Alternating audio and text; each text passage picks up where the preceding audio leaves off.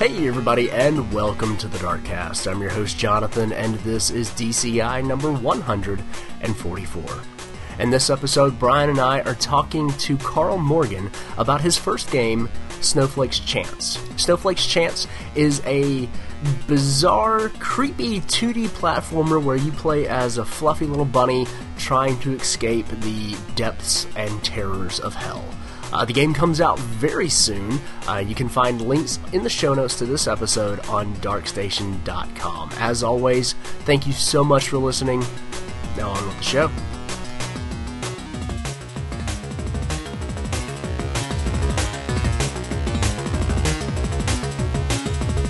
Well, Carl, thank you so much for joining us on the Darkcast. How are you doing? I'm doing really good. Thanks for having me. Absolutely, glad to have you on the show. We've got questions about like animal rights and torturing bunnies and stuff that we're going to be going over in a little bit. I'm quite All right, we've come to the right place. Perplexed. So that's great. I'm glad we have the source, the master, the know-it-all. But before we get into our the meat of the discussion, which is Snowflake's Chance. Before we talk about that, let's talk a little bit about who you are and what you do. Sure. I'm Carl Morgan. I'm a graphic artist and games designer. Got into games development a couple of years ago using GameMaker Studio. Ooh. And I'm the developer for Snowflake's Chance, which has been my first big game project. Very cool. Is Snowflake's Chance made in GameMaker? Yeah, completely, yeah. That's cool. That's this. I think it's like the third game that we've interviewed somebody on that the game has been made in GameMaker. So it's not quite as popular as some of the other ones, but it's always interesting because it just that engine seems so ground level of like it's like when somebody actually makes a real game made in GameMaker. It's like this is actually something real people can do. That's fantastic. Yeah, Hotline Miami was one of those for me. It made me really realize just the potential that the system had. Absolutely. So, how long have you been working with the engine and kind of learning how to do things? I used to use it even when I was a kid, with the sort of early iterations of it. I'd just make sort of little Donkey Kong clones and little platformers and stuff, but just in the last couple of years, I've really sort of gotten into it in a big way, sat down with the manual and tried to learn all the coding and stuff. Nice. How long was it before you stopped doing the dragging and dropping and actually were writing out your own code? Yeah, that's when I really started getting serious. Yeah, about 2 years ago. When I was a kid, I used to do the drag and drop, but it's a lot harder really than coding it. It's more of an abstraction doing those drag and drops. Okay. I imagine it's a lot faster too, just writing instead of clicking through menus and dragging. Yeah, absolutely. Yeah. So what made you want to get into game design? Has that always been a passion of yours, or? Yeah, absolutely. Always had a huge interest in it. Any games that had a map editor in them, I'd always spend almost the whole time just making maps. Warcraft 3, I don't think I even touched the campaign, but it sunk hours into that little map editor. Nice. Very nice. You may have mentioned it just before, but what is your background in, and what did you go to school for? I studied graphic design, so I've been doing little freelance jobs here and there for the most part, band posters and also just web comics, art for the internet, and just sort of slowly veered off into this game design direction. Nice, very nice. Now the game is hand drawn. What does that mean when it comes to a game? Because, I guess the biggest example would be Cuphead. People know is kind of like a hand-drawn game. But, how does that differ from other sprite-based games? Or does it differ? It just comes down to fluidity. Yeah, I think there's a difference. So it's just sort of the methodology for how I've actually done it. So, rather than designing them all digitally, in Photoshop or a sprite editing program, I'll actually sit down with some graph paper and draw out each of the individual frames. And it just gives it a much more sort of... quite literally hand drawn. That's awesome. Absolutely, yeah. Okay. Pencils and pens, and then scanning them in and reducing them, and it's it's quite laborious, but I think it's worth it. It gives the art style a nice sort of fluidity that you don't really get from people doing it the other way. Sure, it definitely makes it distinct. Absolutely. With all the work put into the actual drawing and the art, what makes you hate rabbits so much? It's not so much that I hate them, but it's there's something to be said for seeing a cute little critter like get splattered in really gruesome ways. Like it touches something visceral in people, I think, and that's sort of why I wanted to go with a rabbit. Yeah, I want you to not want him to die. I was assuming that, since you're from Australia, and as everyone knows, everything on Australia is trying to kill you, I thought you just had, like, a different breed of rabbits that were, like, vicious and terrible. Like the one from Monty Python. And that's actually, you want those rabbits to die. But no, just the cruelty of humanity. That's good. That's good. That's it, yeah. That's always a better answer, the cruelty of humanity. Nice fluffy things dying, bouncing off of rocks. Yeah, that's it. It's the great equalizer. It gets to all of us.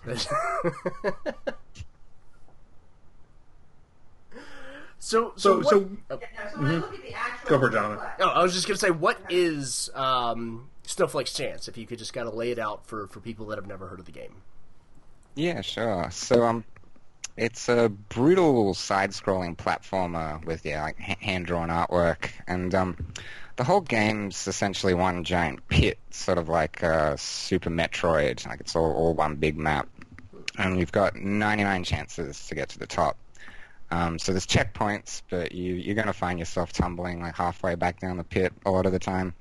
And essentially the core gameplay, it's trying to navigate your way up, and like avoiding all the demonic critters and everything.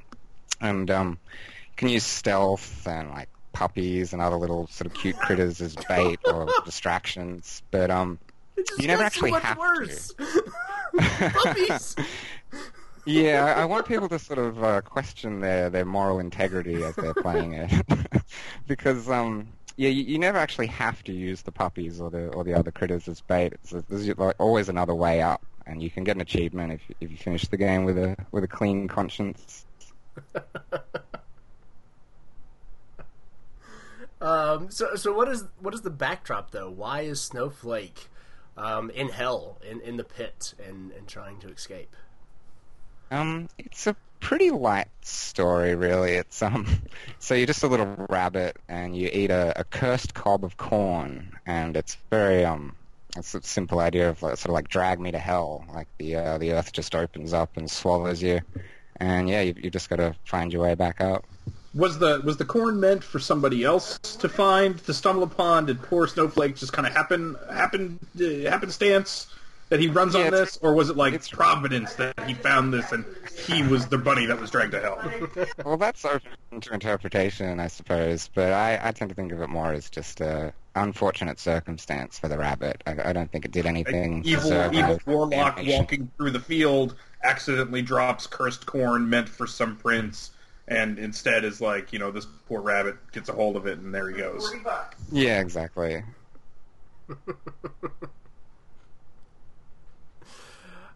So you mentioned that you can use puppies as well as other animals as bait. How does that work? And the kind of the website mentions that you can enlist animals. Are they joining your cause, or are they just going into your inventory? Kind of how does that work in the game? You can swallow a certain amount of, you can swallow up to like 3 puppies or up to 4 bunny rabbits. And there's a lot of stealth elements in the game. So the puppies, they can just sort of sit there, but you can also bounce off the top of them.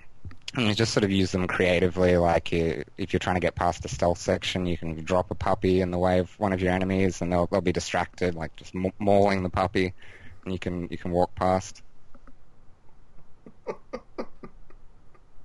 Okay, hold on a second. I have questions. I'm sure Snowflake can swallow multiple other animals? You know how bunnies work? There's an achievement called Intestinal Menagerie, where you can fill up your whole internal inventory. You can have about like 9 or 10 animals. That's amazing. Is it a property of the pit that allows him to do this, or was he just a naturally talented rabbit prior to him eating the cursed corn? I think it's more just a cartoon logic, you know, of things can do what they need to. Oh, okay, no, okay, I can totally buy that. If this is like if the pit, if we go from the, I have to rationalize all this. I have to in my head. If we go from Bunny eats cursed corn into like cartoon hell, then totally. He's just pulling. They're literally coming out of a pocket dimension. I'm fine with it. That's what stops it from being cartoon cursed corn, though? Come again, sorry? I said, what stops it from being cartoon cursed corn, though? That might be a question for a smarter person, I think. I mean, we could have like a Who Framed Roger Rabbit kind of situation going on here. I'm just throwing that out there. There's a little bit of sort of live action imagery in the game too. I've like taken some actual photos of like rabbits screaming and just sort of layered them in there. Like when things are getting really hectic, things will just sort of flash up on the screen of like weird sort of photoreal imagery. So there's some sort of line being blurred there. Okay. So blurring the line between reality and cartoons, between hell and the surface world.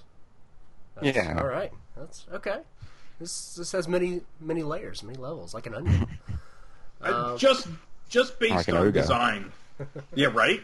Yeah, just based on design, like looking at Snowflake himself, he has these like wonderful, like large eyes that remind me a lot, especially with the color of like Courage the Cowardly Dog. Like he has no idea the situation he's in. and can't really do anything about it but to keep moving forward and to just pray nothing gets him. That's bang on, actually. Yeah, it's a good read. Okay. Nice. Good job, Brian. Good job.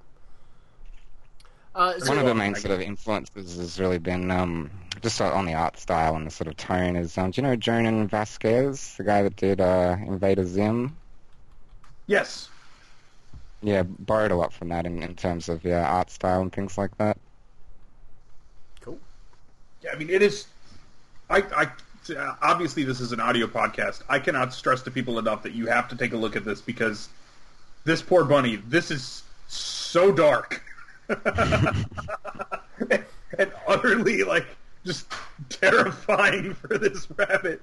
But the backgrounds look, like, so vivid, and you kind of... especially just kind of flipping through the screenshots that are on Steam, you work in a lot of colors that aren't necessarily associated with like places like the hell itself. There's a lot of like darks and greens and almost like a thing that's going on too, which is just like fantastic. Well, I wanted it to be like the first levels are definitely very sort of stereotypical hell with the lava and a lot of yellows and stuff. But I wanted the journey to sort of become increasingly more nightmarish and abstract as you go on. So, like, as you start to climb, you reach a subterranean forest, and then eventually it starts to turn into, like, space-themed stuff, and you're floating through low-gravity levels, and it just sort of gets weirder and weirder as you go up. Nice. So it doesn't get more normal as you get closer to the... back to Earth. No, quite the opposite. Okay. Interesting. You mentioned that the game kind of has some stealth mechanics and stuff like that, and obviously you've got the different animals that you can use. Are you able? Is there combat in the game? Can you attack enemies, or is it totally trying to evade and get around enemies? You can attack enemies. You have to stop moving to attack, which is a bit of a limitation. Like it sort of encourages you to not really stand and fight, as well as the fact that you can't actually kill any of the enemies aside from a couple that will just sort of blow up on their own to try to kill you. So like even something like a little crab, like you can sort of knock it down, but it'll get up within a couple of seconds. And so it's all just to encourage you to just keep running, just keep moving, hide, don't fight. Okay. Just kind of watching the trailer and looking at the screenshots and stuff. Yeah, it looks. The first thing that actually pops to my mind is Super Meat Boy, in terms of just kind of a crazy looking 2D platformer.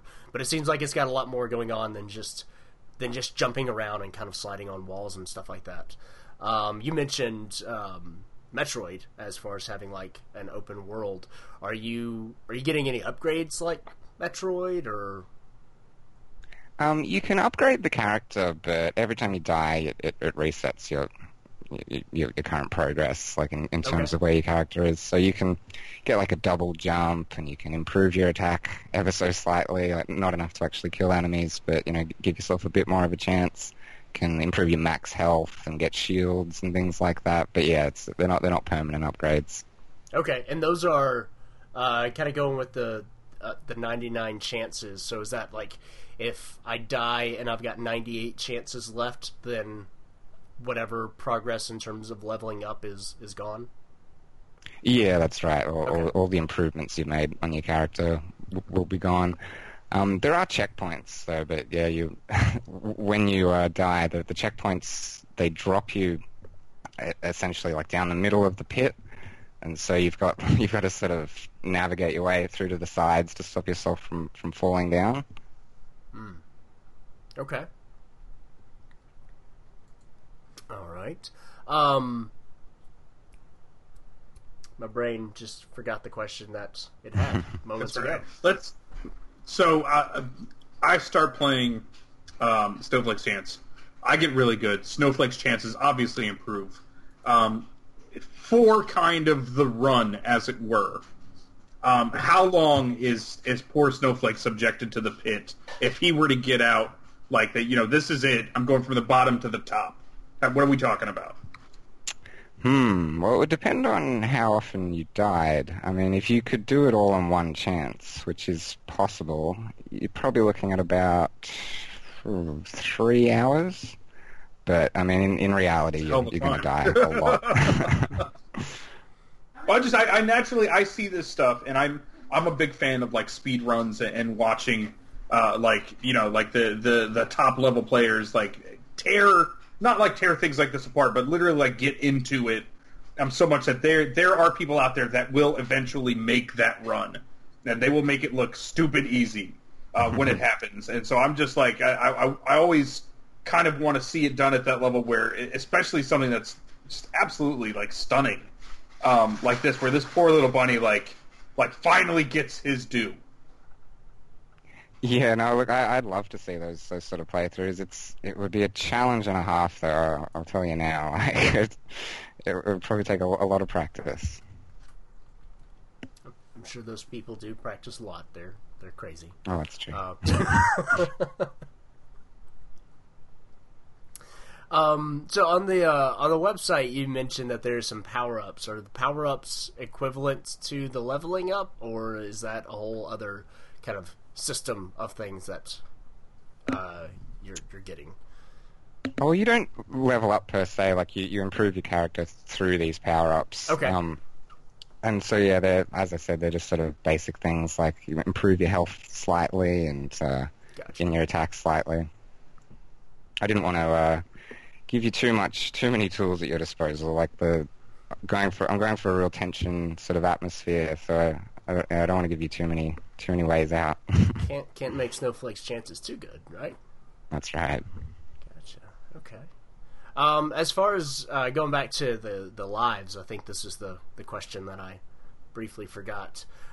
Is there any way to get more as you're playing, or is 99 kind of the set number, and once you reach 99, you start back from the very beginning? Yeah, no, that's it. You can't. There's no possible way of getting more lives. Okay. And to compound things, there's like an evil counterpart of you that every time you die, they get a little bit bigger and a little bit stronger, a little bit better at hunting you. It's sort of a bit like, the ghost in Spelunky that comes when you run out of time. It's like that, but it starts off as like a little, almost like a sperm-looking thing, and it just gets bigger and bigger to the point where it's just this nightmare that's chasing you through the whole level. That sounds terrifying. Yeah, I wanted the deaths to, like, I wanted the players to feel the deaths, like, because you've got a lot of lives, but I wanted it to sort of matter, so you'd really be kicking yourself when you died. You've got, like, one less life to deal with, as well as this more powerful thing that's hunting you all the time. God, that sounds so stressful. I'm just, like, sitting here, just like, that's, I don't know if I can handle that.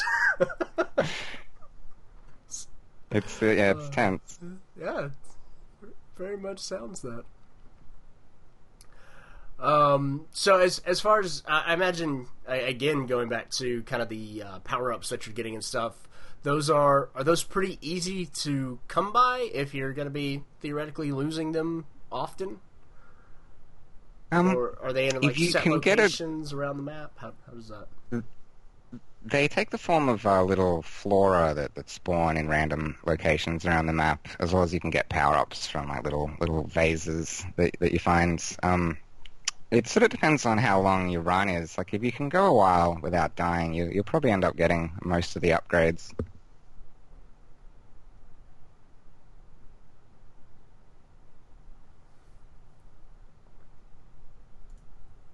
Carl, did we...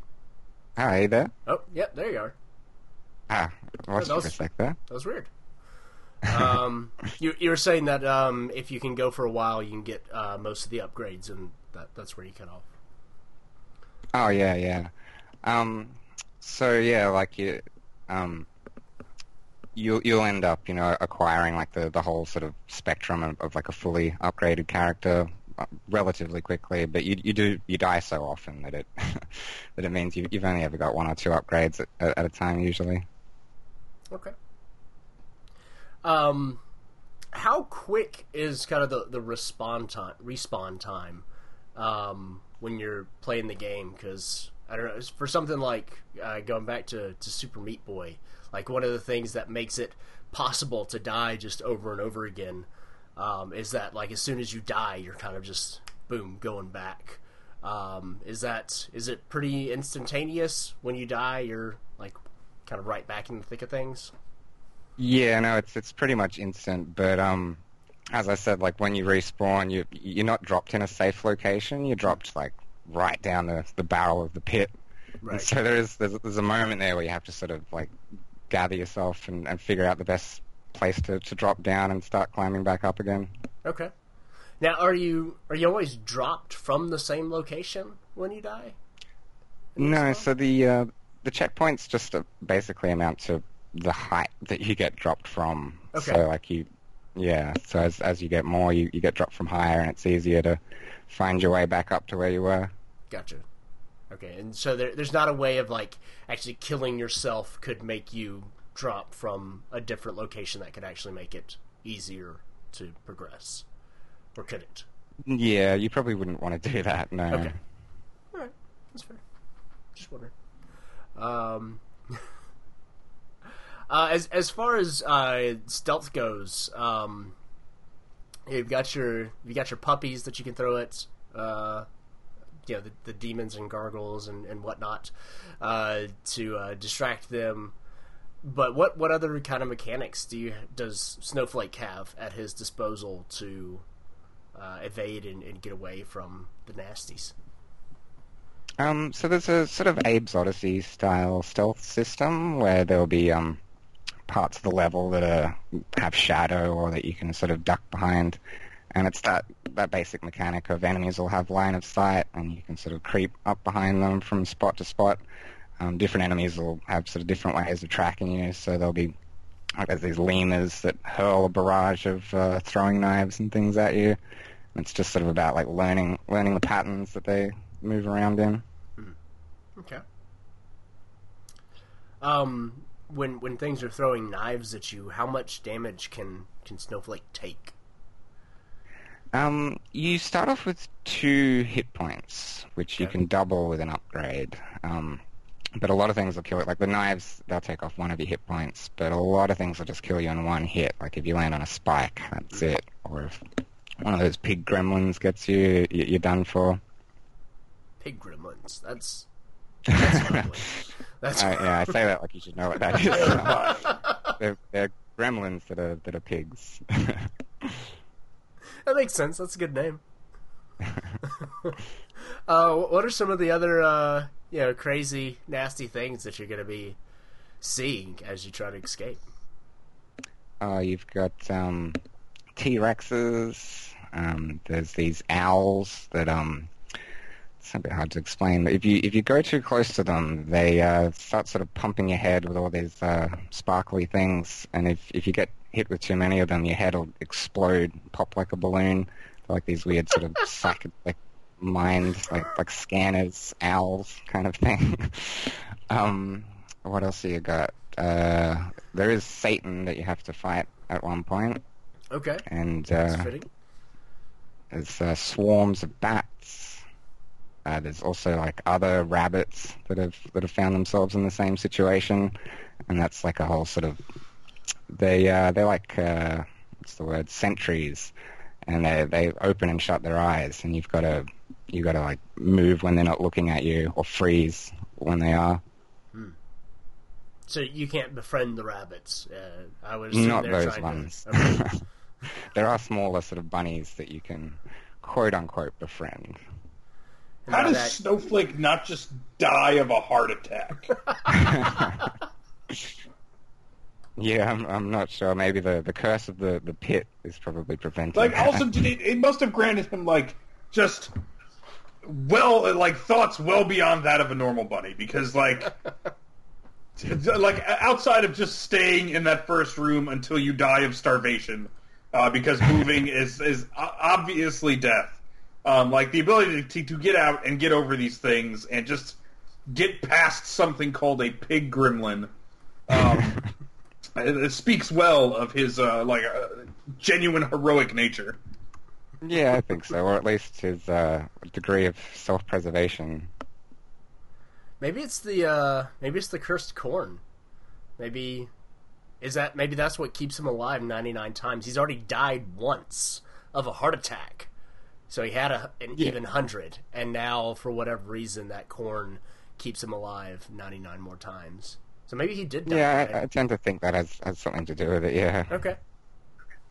That makes sense. And in this weird, twisted, messed up world that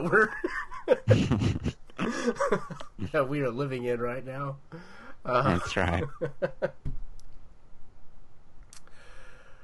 Oh, man, that's a lot to take in. That's where did all of this come from? Like you mentioned, kind of, just the the impact of seeing animals die is definitely something that can either be quite touching or funny if done, in the right way. But this is crazy. Like how. What place did this come from? That kind of all this, the pig gremlins fighting Satan, the fact that you're a bunny, like how? I guess the question I'm asking, what's the inspiration for kind of all of this? I like sort of pushing people's moral buttons. Like, okay. Did you ever play a game Gods Will Be Watching? I've not, no. Indie game came out recently-ish. I remember seeing it, but I never actually played it. It's it presents you with a lot of moral dilemmas, essentially. Like there'll be a hostage situation, and you'll have a choice of what do you want to do? Do you want to kill this hostage or let this one go? And it's all sort of got a real moral focus. And I wanted to do something like that. Like that's largely why the critters that the puppies and things is such a big part of it. I want people to sort of question themselves when they do things like use a puppy dog as bait. Okay. I gotcha. I think that'll do it. I think. Yeah, I hope so. I think puppies are probably like the universal thing that is adorable to everybody. So that's sacrificing puppies for your own good. Yeah, definitely. I thought so. And that's why I made the other main critter that you play around with like that is just another little bunny, which I thought added a whole other layer of like a bunny sacrificing other bunnies. Yeah, that's quite twisted. A bunny doing everything to survive. Yeah, I like what you gotta do. This bunny gets out. How is he? Like, obviously he's gonna live, but this is a changed bunny. This is like that dark bunny that just you find out in the field, and it's like none of the other animals go near it because they know what he's done. He knows what he's done. There's a twist at the end with regards to that, but I don't think I'll spoil it. No, don't do that. Yeah, definitely don't. Excellent. Brian, do you have any more questions for the game before we jump into the end game? Nope. I'm good. I think we definitely should do that. Have we just asked all the questions that we can take? I've got. Poor rabbit. But we like to end our interviews with a little bit of a personal questionnaire. We call the end game. That's more focused on you than on the game or this poor animal. So first question. If you want to also try to answer for Snowflake, you're more than welcome to do that, but at least answer for yourself. Snowflake has enough problems. Sure. So question number 1. Who is your favorite video game protagonist? That's a good question. I might go with Guybrush Threepwood from Monkey Island. I like his chirpy optimism. You'd like optimism. All right. That's yeah. I'm a man of many contradictions. Excellent. That's acceptable. Okay, so flipping the coin. Second question: who's your favorite antagonist? Maybe I'll go with the narrator from Stanley Parable. Does that count as an antagonist? He's definitely antagonizing, so I'll go with that. All right, cool. That's a good one. That's a fantastic game. That's great. Question number 3. I mean, you make games, and you kind of have like in the perspective of the video game industry as a whole. Is there anything kind of small or any kind of trend going on that you think that people should be taking more advantage of? Something that maybe that you think is just so great that you'd love to see this kind of everywhere. Yeah, something I've been really interested in is just the idea of like Twitch viewers being able to interact with the games that they're viewing. I think that's something really awesome, like things like Cluster Truck and Party Hard and stuff like that. That's a really great thing. And also sanity meters. It's good to see those are becoming more popular again. I think just about every game could use one. What recently has had a sanity meter in it? I know the Amnesia games. Last thing I played was Curious Expedition. If you've heard of that one, I have not. It's like a sort of Victorian like expedition, like an adventurers club simulator kind of thing, where you pick like Victoria. You can be like Charles Darwin or someone, and you go trekking through the jungles of Africa, and you've got to like keep your party from turning into cannibals and all that sort of thing. It's good fun. Oh God, that sounds like the true successor to Oregon Trail right there. Yeah, it is. I like it a lot better than Oregon Trail, actually. Okay. Nice.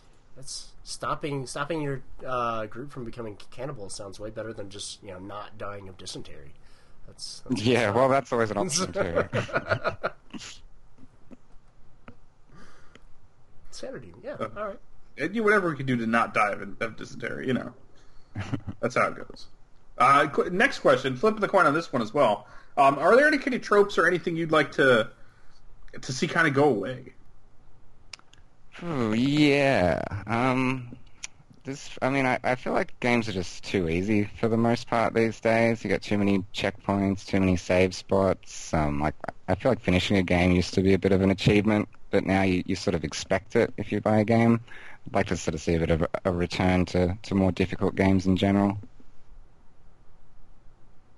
All right. That's certainly fair enough. Yeah. So you are doing the good work. Well, you're making games kind of doing that, but at the same time, I mean, you are hopelessly slaughtering this bunny multiple times over. If you were given the option to do anything else with no restrictions, is there any other profession you'd like to try? Emperor of Earth, is that a real profession? It depends who you ask. I mean, we I did don't know, say maybe no I'll go limits. with So... astronaut. Yeah, well, you did. That's what made me think of that. Astronaut, maybe, as a slightly more realistic second. Well, that's fair enough. All right. Man, if you want to be the Emperor of Earth who dabbles in astronautism, then why the hell not? I'm sure I could make that happen as Emperor of Earth. Yeah. Exactly.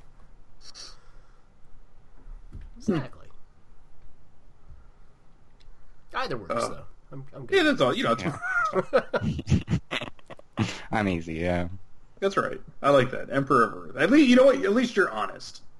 You were the person who did take over everything. Nobody else has ever copped to that. That's fantastic. Penultimate question. Getting to the end here. If you could play any game again for the first time, what would it be? Might give another Monkey Island answer here and go Monkey Island 3, because I always want to replay it, but it doesn't have a lot of value if you know all the puzzles, so I'd love to go into that with a fresh mind. Okay. That's cool. That's totally fair. Why 3 as opposed to 1 or 2?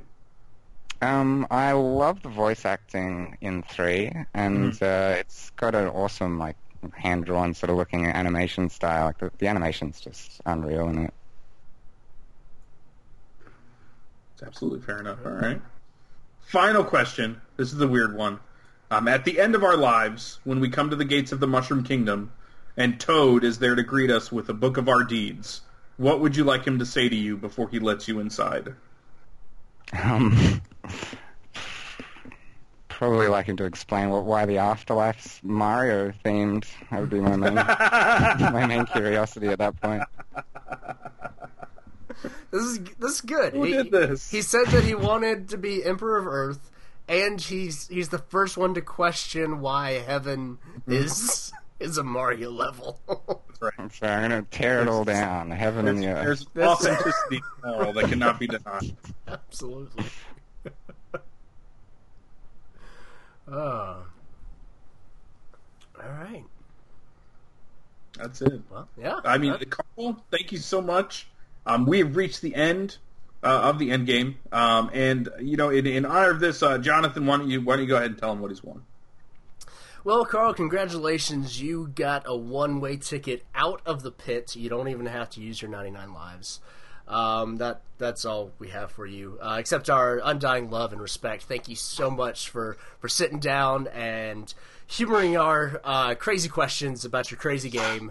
If you could send us out, though, by letting our listeners know where they can go to find out more information about Snowflake's Chance. Yeah, probably best place is just to look it up on the Steam store. It's out on March 16th, and or you could go to carlmorganart.com/snowflakeschance. Awesome. Well, thank you once again, and good luck as you kind of finish up development here and get that game out the door right around the corner. And good luck with what you do next. Awesome, thanks for having me. It was fun.